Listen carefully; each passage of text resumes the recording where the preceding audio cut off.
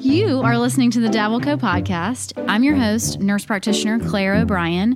In healthcare, we have so many questions about what's trending versus what's actually the truth. So in this show, we're going to get to the bottom of it. It's health, it's wellness, it's beauty, explained by the people who actually know what they're talking about.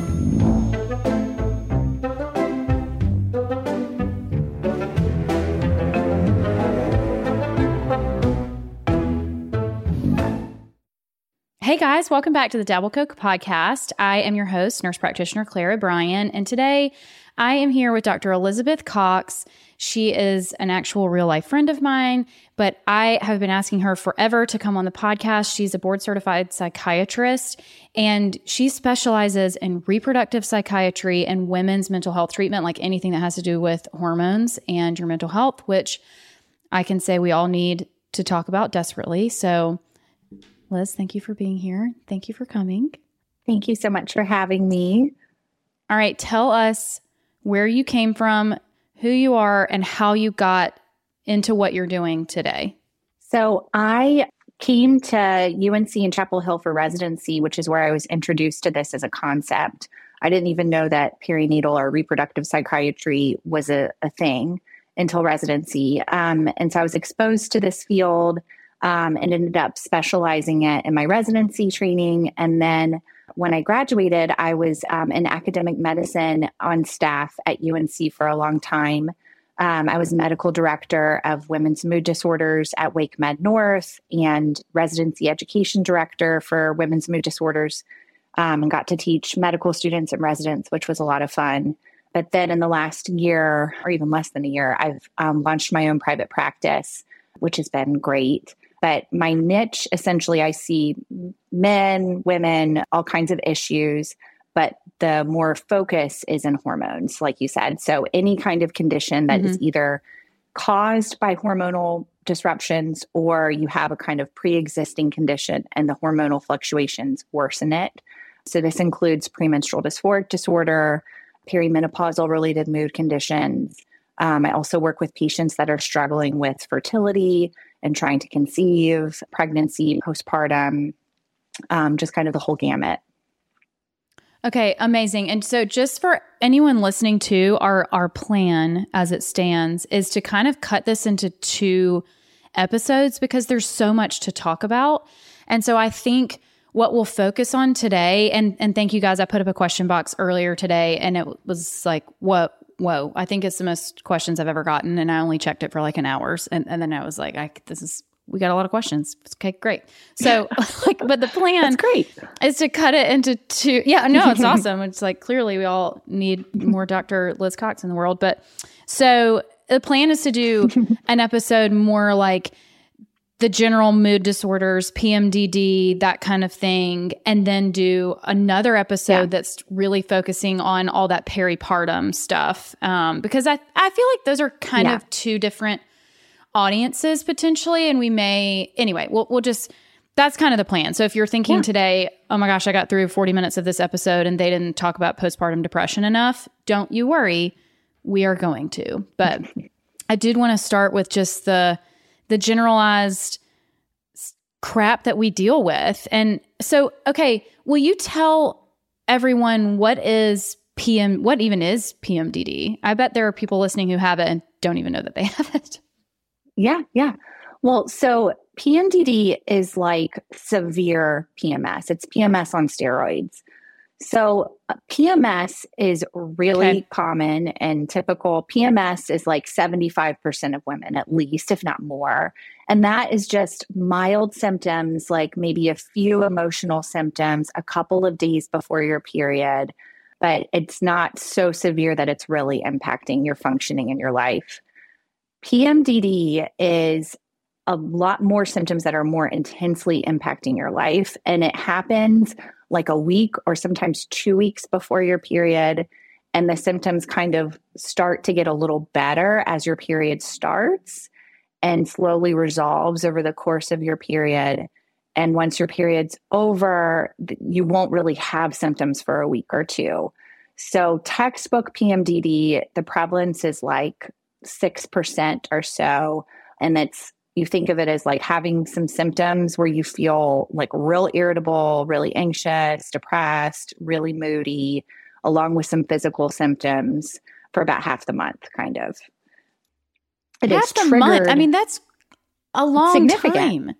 Yeah, significant. Yeah. And it's triggered not so much by it's not absolute hormone levels, but it's changes in hormones that cause the symptoms. And it's the changes in hormones in susceptible patients. So estradiol and progesterone fluctuations, and if you have a sensitive brain to this, can wreak havoc and cause these symptoms. And so you have your period, and then that's like day 1 of your cycle. If you have a perfect 28-day cycle, you ovulate on day 14, and that's when the symptoms would start. So day 14, ovulation starts, and that triggers this fluctuation in estradiol and progesterone. And so it's like that bell curve of up and down. And it's that creeping up and the creeping back down, just the actual changes in the levels that can cause the symptoms. Okay, so it sounds like you're saying it's not the specific level or number of hormone, like your estrogen's too high or your testosterone's too low, but it's that person's specific reaction to the changes or the fluctuation in hormones at all. Yes, it's just certain brains are more sensitive and susceptible to these fluctuations and changes, the increases and the decreases in estradiol and progesterone that happen during that phase, the luteal phase of your menstrual cycle. So sometimes people will come in and say, I think I need to get my hormones checked. Mm-hmm. And there are certain conditions where you should get your hormones checked, and you're not having regular periods, or you're concerned you're going into perimenopause, and a whole host of reasons why you might check hormone levels. But for PMDD specifically, it's not a diagnosis based on hormone levels, because the levels of hormones don't have anything to do with it. It's the sensitivity to changes. So it's really more of a diagnosis based on tracking your symptoms in a timeline. So you chart, and we want to know when you're having symptoms throughout the month and when you're not having symptoms. Okay, that's so interesting, because I do feel like we're in this place right now where everyone wants their hormones checked all the time, and all we hear about is balancing hormones.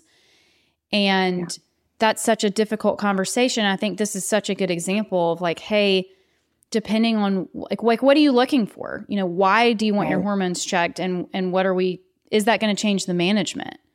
Right.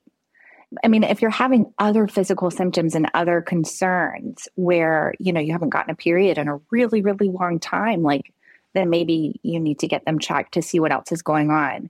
But for this specifically, it's not something we'd be looking to do. Mm-mm. So when you treat these cycle-related mood disorders, you're not treating with hormones. You're treating with SSRIs or what? Or I'm saying I have no idea. That's sort of a question. Sometimes I don't know. Yeah, sometimes you are. Yeah. So yeah. And this is one that's tricky. So hormones, taking a birth control pill can help some women, but for other women, it makes them worse. And so it's kind of like luck of the draw. But little trial and error. You might know, let's say you tried it when you were younger and you're like, oh my gosh, it made me feel crazy. Then you're in that category that it's going to make you feel worse, and we would not do that again. If you took birth control years ago and did fine on it, then you'd probably be a good candidate. The key is that it needs to be dosed in a certain way. So it's because the changes in the levels can cause symptoms for some women, it's needing to take it continuously. And so it needs to be like a low dose continually taken to prevent those ups and downs of your hormones. The fluctuation. So there's certain ones that you don't want to take then. So like a triphasic. Okay, somebody asked that, literally, what is the best birth control for that? That was one of the questions. So this is super helpful. So you don't want to be on one that's like a different color pill each week. That's different hormone levels. You'll feel real crazy and awful. Okay. If you want to be on one like generic Yasmin or Yaz is fine. Seasonique is one that's formulated specifically for PMDD, where it's 3 months at a time. And then you have the sugar pills for a period. But you could take something like a Yasmin or Yaz. It's just that your prescriber needs to write it in such a way that it lasts long enough that you skip the sugar pills. And the then week that you have your period, which people Yes. may, I feel like most women know that, but then I'm like actually kind of shocked sometimes that not everyone knows that different color week is nothing. Yeah, And the sugar. pill is just keeping you in the habit of taking the pill every day. Yeah. But that's so that you can actually have your period. And we know there's really no, unless you're having issues, there's really no medical reason that you have to have your period. Like if you can skip it through a pill, you can. So would that be something too, where they can just go a year and never have a period? Or do you kind of want to make sure they're still able to, or how does that work? Well, it just depends. So I usually coordinate and have their gynecologist write the script for the birth control. I tell them which kinds to ask for and how we would want it dosed. I don't want to miss something like, oh my gosh, I forgot to ask that you have migraines or some sort of contraindication, because I don't prescribe birth control all the time. So I just, and I tend to let that go in the OBGYN lane. Yeah. But with different GYNs that I've worked with, it depends on the clinician of how often they want someone to have a period. I've heard some advise their patients every 3 months, every 6 months, every 9 months. And I also think it depends on the patient and the person. Some people are kind of freaked out to not ever have it. They want to see that and have that reassurance. Right. So it just depends. That's so interesting. So, and someone had asked the question too, SSRI didn't help me with the PMDD. So what's next? Well, it sounds like there's multiple things. I mean, they may need to just get on a different birth control or get on birth control at all. Right. Well, so birth control, there's some low hanging fruit in terms of like holistic lifestyle interventions. So some things are just like kind of looking at what you're doing and what you're taking in your body on a regular basis. There are certain things that we want to cut back on and minimize. And so that's like caffeine. Too much caffeine can be problematic for symptoms. Alcohol, cigarettes, sugar, sodium, fun things. And then increasing aerobic exercise is helpful. Making sure you're getting good quality sleep is helpful. So those are all kind of different things to make sure are going on in the rest of your life. There's some supplements that have some data. They're not super strong data. Calcium has some decent data. Magnesium, vitamin B6, what else? Maybe even vitamin E might have a little bit of data. It's not super robust. But those are kind of like some low-hanging fruit to consider. Charting your symptoms themselves and just kind of knowing and having the psychoeducation of like, this is what's happening in my body, and can be helpful too once you kind of have the knowledge of this is what's going on. And then that time to treat yourself more gently and to use some different therapeutic tools can be beneficial. Your loved ones can know, like, this is where we are. Maybe I'm not going to broach that specific topic or put myself in certain situations that might be more stressful if possible. But if an SSRI hasn't worked, treatment algorithms, let's say we're not talking about PMDD, but we're talking about generalized anxiety disorder or major depressive disorder. If one SSRI hasn't worked, the next thing to do is to try another SSRI. If 2 SSRIs don't work either because they're just not effective or you have side effects, the next category to go to is an SNRI. So those increase serotonin and norepinephrine. And of those, venlafaxine or Effexor has some data for being helpful for PMDD. So that would be another option. We also have some options to dose certain medicines as needed during the luteal phase of somebody's cycle. There's a small study that was done at UNC looking at low dose quetiapine or Seroquel in like teeny tiny doses at bedtime. And I've used that with good results for some women that are refractory to other things.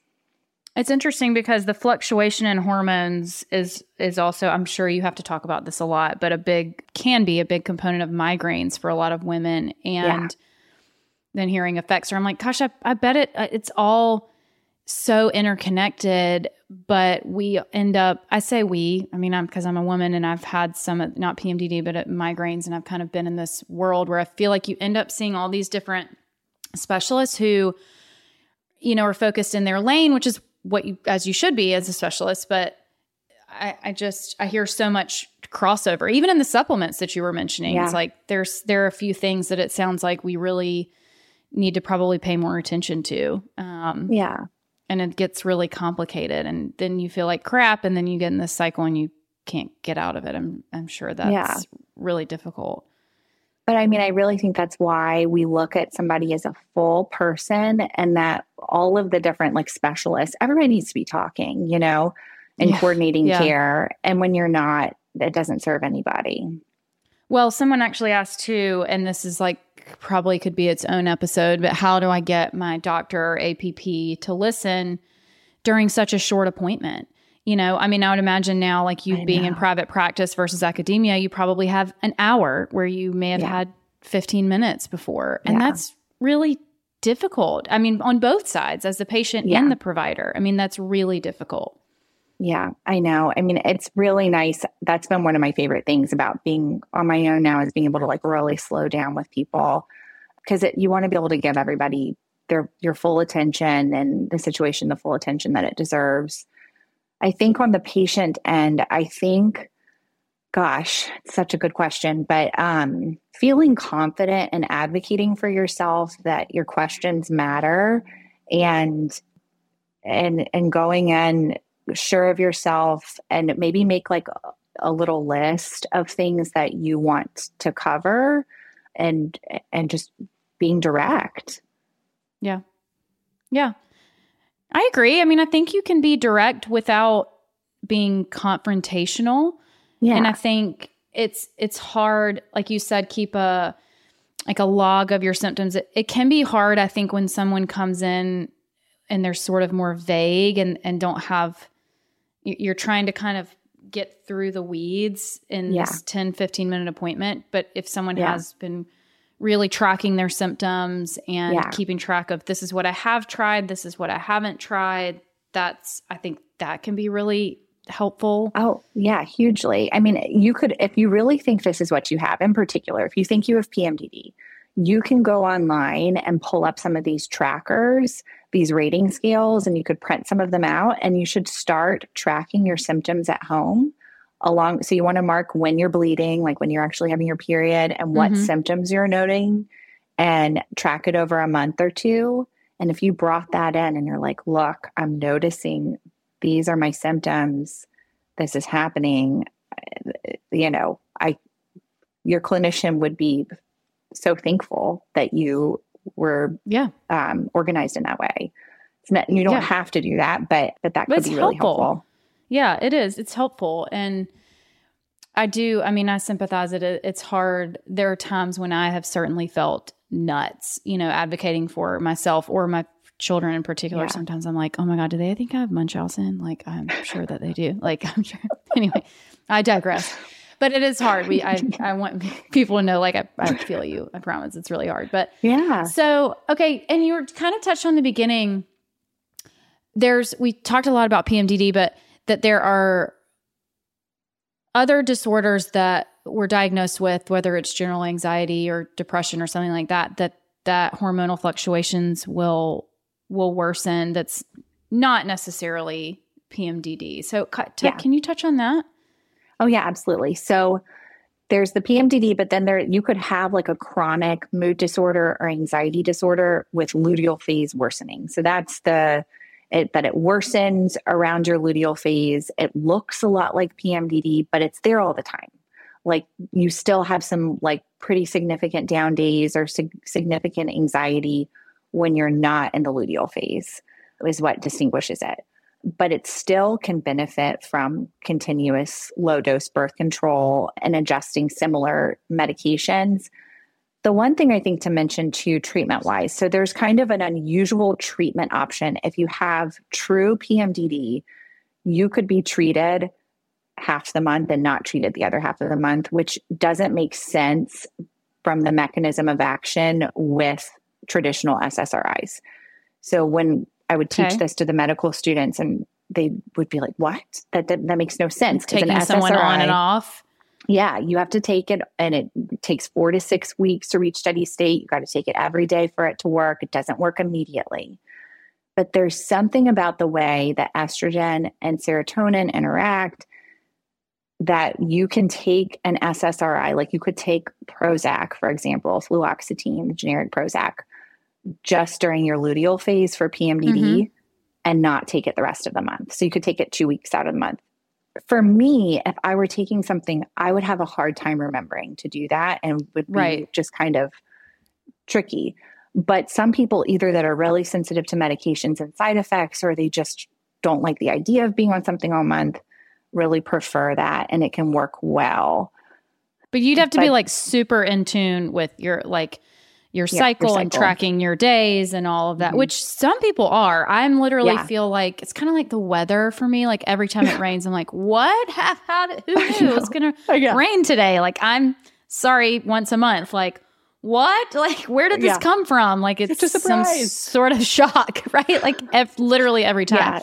But there are people who are the absolute opposite. Like, totally. I'm not personally organized enough for it, but I understand its utility for some. I get it. But with that, so if somebody has a more chronic, they might be on like let's say they're on like 20 milligrams of Prozac during half the month, and then their symptoms worsen and they could just increase for half the month and then go back down. That's another option. If you've got more of a chronic situation with worsening just around the luteal phase, some people will opt to do that. Again, maybe because the rest of the month, if they're on 30 or 40, they feel like they have side effects. But then during those couple of weeks, they don't have side effects because their symptoms are kind of warranting more medication. So there's some different kind of nuanced things we can do with dosing depending on what it is that we're treating. Okay, that's super interesting. We're going to take a break and then I'm going to ask you another question. I want to tell you guys about my favorite supplement company, Thorne. Our family personally uses several of their products. So I use their collagen in the morning, and then I use a few things that were recommended by my headache doctors. The reason we use Thorne is they are so high quality, highly tested. They don't have fillers like so many other supplement companies do. They have partnerships with hospitals and organizations all over the country, like Mayo Clinic, Medical University of South Carolina, the UFC, huge athletic organizations. So if you are looking for high quality supplements, I always recommend Thorne. You can get 15% off any Thorne products by going to Thorne, that's Thorne with an E, thorne.com/u/dabbleco. Create an account and you'll get 15% off and free shipping every time. I'll put that link in the show notes. Hampton Clothing has been a staple of Charleston and nationally renowned boutique for over a decade. So it is my personal go-to for those incredibly unique, high-quality pieces that truly stand the test of time, honestly, and elevate my simple wardrobe every day. I love being able to text my stylist and have her always keeping an eye out for me for pieces that I'll love, when things go on sale, things that I can pair with what I already have. So if you're looking for brands and styles that you can't find anywhere else, Hampton is a must. Okay, so it's fascinating to me, and I feel like, I don't know, it's just so fascinating. I feel like it's so timely because I cannot have another conversation about like balancing hormones, and I want to get my hormone checked. Because I just feel like too, I used to do this in thyroid land a lot, where we want so badly for our hormones to be the problem because we think, well, then somehow I can take like a hormone to fix it. But it's just not that. It's just not that simple. And you're like sometimes robbing Peter to pay Paul. I feel like I don't know if you feel. Well, and I'm all for like supplements and natural options when they're available, but I also think there's so much stigma here, and somehow if it fits into this box, that it's somehow like better. But I've seen a lot of people too come to me on some like banana supplements that I don't understand. Like one of them had lithium in it. Oh my gosh. What? It was only, it was a tiniest bit, but I was like, that their chiropractor was giving them. I can't. I'm not going to do that. I'm not going to go there right now. But I am going to ask, okay, someone asked me a question and they said, what would she recommend if I've been on, like, let's say an SSRI for years and I'm trying to get off? And I will say, like, this is something that I haven't seen him in forever. Shout out Dr. McKinney. But when I first was like, I have legit anxiety, like I need to see a psychiatrist. And Like the second or third time I tried to get off my Prozac. I don't know who makes Prozac, but if you would like to sponsor this podcast, I'm here for that. Love it. And like the second or third time I tried to get off, he was like, okay, why do you feel like you need to be off this medication? Because it doesn't go well. Or it would like go well for a couple months. And then I'd be like, well, I'm having panic attacks. And and I was like, I don't know. Like I couldn't even really answer it. There's no good answer. It was just my brain or society, I don't know, was telling me like, oh, well, you shouldn't be on this medication long term. So, I mean, I don't know if you would have a similar, what's your thinking when people are trying to get off a medication, or is it bad to be on a medication for like this for forever? Well, so I think it all depends on what we're treating and what the condition is, right? Like, so if someone has like chronic anxiety and you know that you end up developing panic attacks and like that you do well staying on it, by all means, stay on it. There's this kind of prophylactic of like staying on something to prevent future relapses of symptoms, right? Yeah. And the more times that you've had different types of symptoms when trying to come off of things, the greater likelihood is that there's going to be some relapse of symptoms later on, in which case it might make sense to take something longer term. And with medicines like SSRIs, there are plenty of like little old ladies that take SSRIs and are fine. You know, it's not like a major risk for most of those. You know, there's some exceptions with some of them that have more like anticholinergic activity, like paroxetine or Paxil can have like some mild increase in dementia risk. But for the regular SSRIs, it's not something we're overly worried about. But if you have kind of a more situational story where like there was this disruptive life event, like a major loss or a major situation, right? And you did some therapy, you took a medication, and then you worked through whatever that situation was, and the symptoms kind of calmed down. You want to make sure that life is pretty calm and things are pretty steady and that you feel much better. And it's been a long enough time. Like the minimum is 6 or 9 months of taking something before trying to taper off of it. Yeah. It's longer than that if we're looking at a perinatal situation because your hormones are fluctuating more. So that's a different story, but just for general conditions, 6 to 9 months. And then it's got to be a real gradual taper. And if you notice as you're lowering the dose that you're having a lot more symptoms return, it's probably too soon and you're still probably benefiting from the medication. Once you totally stop it, there can be about 2 weeks of like a withdrawal phenomenon for an SSRI. Some people are not sensitive to that at all and don't experience it. Others feel kind of a general malaise, kind of achiness, flu-like, sometimes brain zaps, maybe feeling a little bit edgy, irritable, anxious for like 1 to 2 weeks. Okay. If it lasts longer than 2 weeks, then it's probably untreated symptoms. Or if it feels maybe so significantly problematic in that 2 weeks, like you're having panic attacks and you're having like really big symptoms, then it's probably untreated symptoms. Yeah. Yeah. I mean, for me personally, we just live, I mean, that's our life. Like there's never going to be a time where not never, hopefully there's going to be a time where there's not like a major stressor, but we move a lot, kids, job change, company. Yeah. I mean, it's like maybe when we're retired, I don't know, then I can get off my SSRI, but not right now. For now, it's working.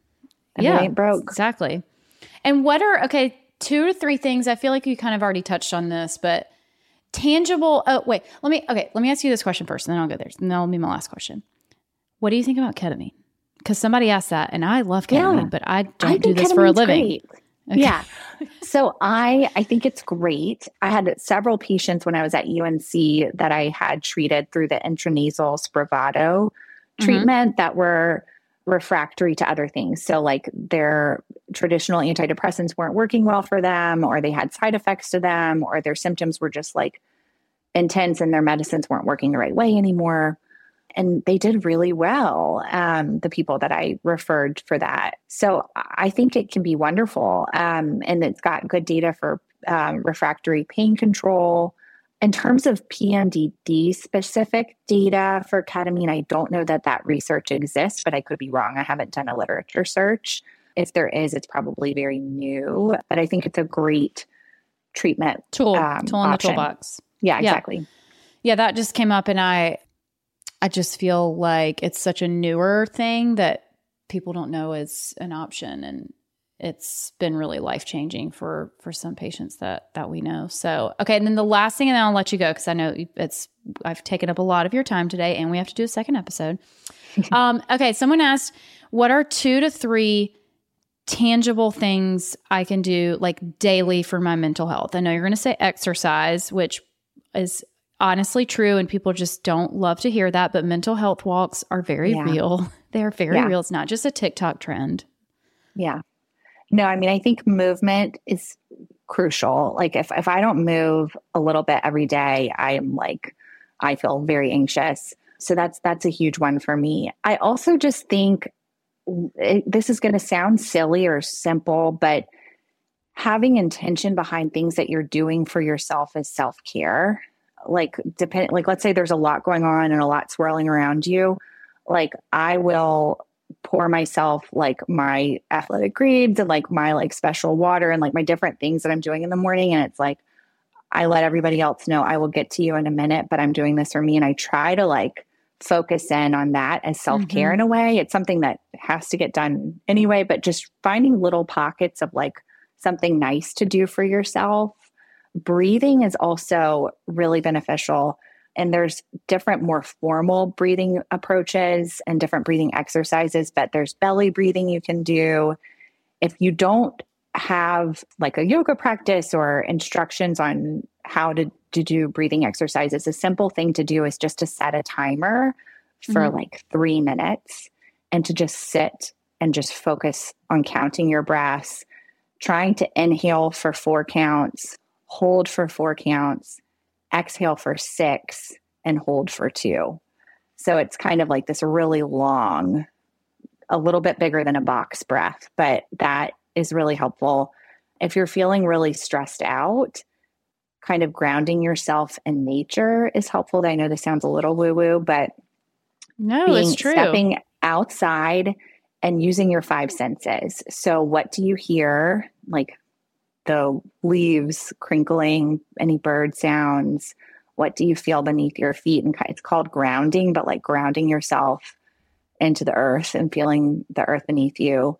You can even do it barefoot, but working through your 5 senses to bring you back into the present moment can be really helpful to do outside, or you can do that in the shower. You can take a mindful shower and like smelling your shampoo and like massaging your head. I mean, these are all activities that need to be done at some point, but just kind of taking the ordinary and trying to make it a little bit more mindful for self-care.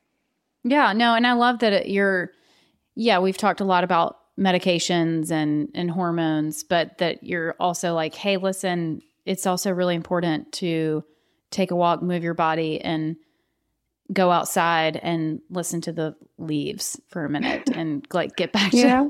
We move so fast. There's just like it's like frenetic. And this time of year so chaotic, so busy that it's okay to like take a beat and like before you rush out of your car into your house to just like sit there for a minute or two before you go in is all right. I can confirm that is, I would recommend you sit in your car until you are ready to enter your house. Yes. Yeah.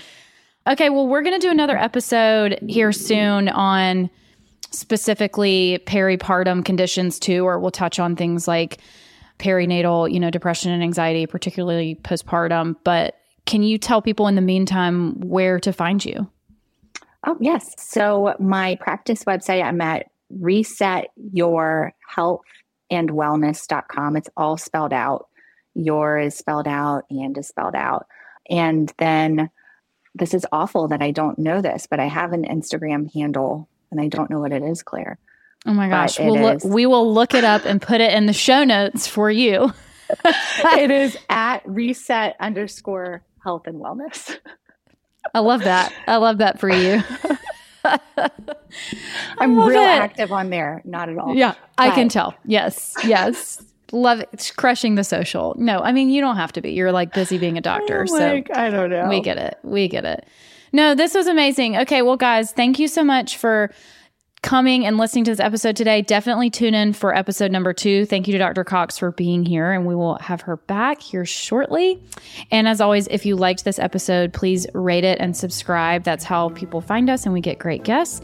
And I'll see you next week. Thanks, Claire.